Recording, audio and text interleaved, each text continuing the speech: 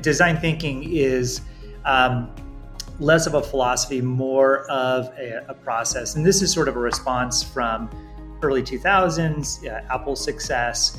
A lot of companies are looking at this idea of building products specifically for customers.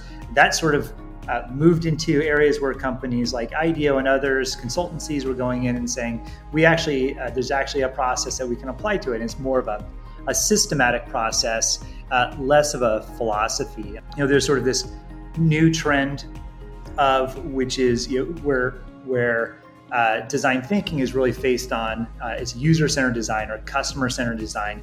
The whole goal is focusing on the user, and there's a sort of an evolution in that too, where we have others to consider. There are the people who work at the company. There's the environment, the community that the company works in, and also the shareholders. The shareholders are an important part of this equation. So there are these movements to within design thinking to not just say user-centered design. It could be more stakeholder-centered design. So like any process, it's ever changing, and it's changing based on how a lot of companies in the market are trying to employ design thinking as a process and seeing successes and failures and adapting their approach.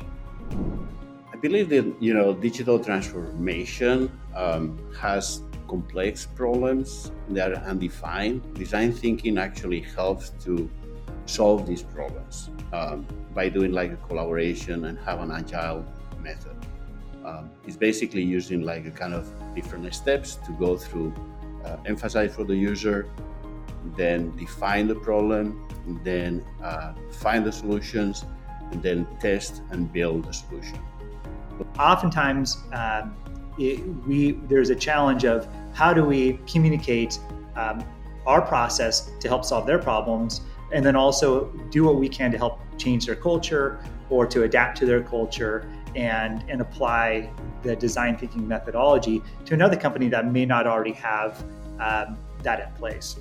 Yeah, and the other thing is that I believe like design thinking is not just a practice, with our customers, but also is a way to collaborate within our different company. So with colleagues to find, possible solutions. So it's a very collaborative way that, again, you're working with a line between multiple teams or multiple people and their stakeholders to kind of find the solution, what is the best.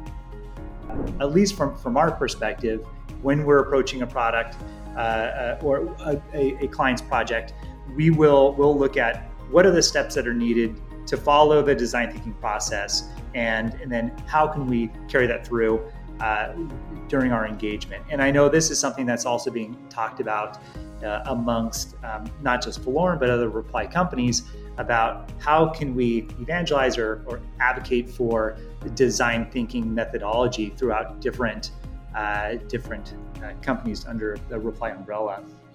The biggest thing is that design thinking, it can change the products that we develop, also the processes. So kind of evangelize the design thinking across culturally, across the whole organization is important. So because at the end it's going to benefit not only our customers, but also our teams and internally. So by being more efficient. So it's just like evangelize the design thinking culture across all the different teams.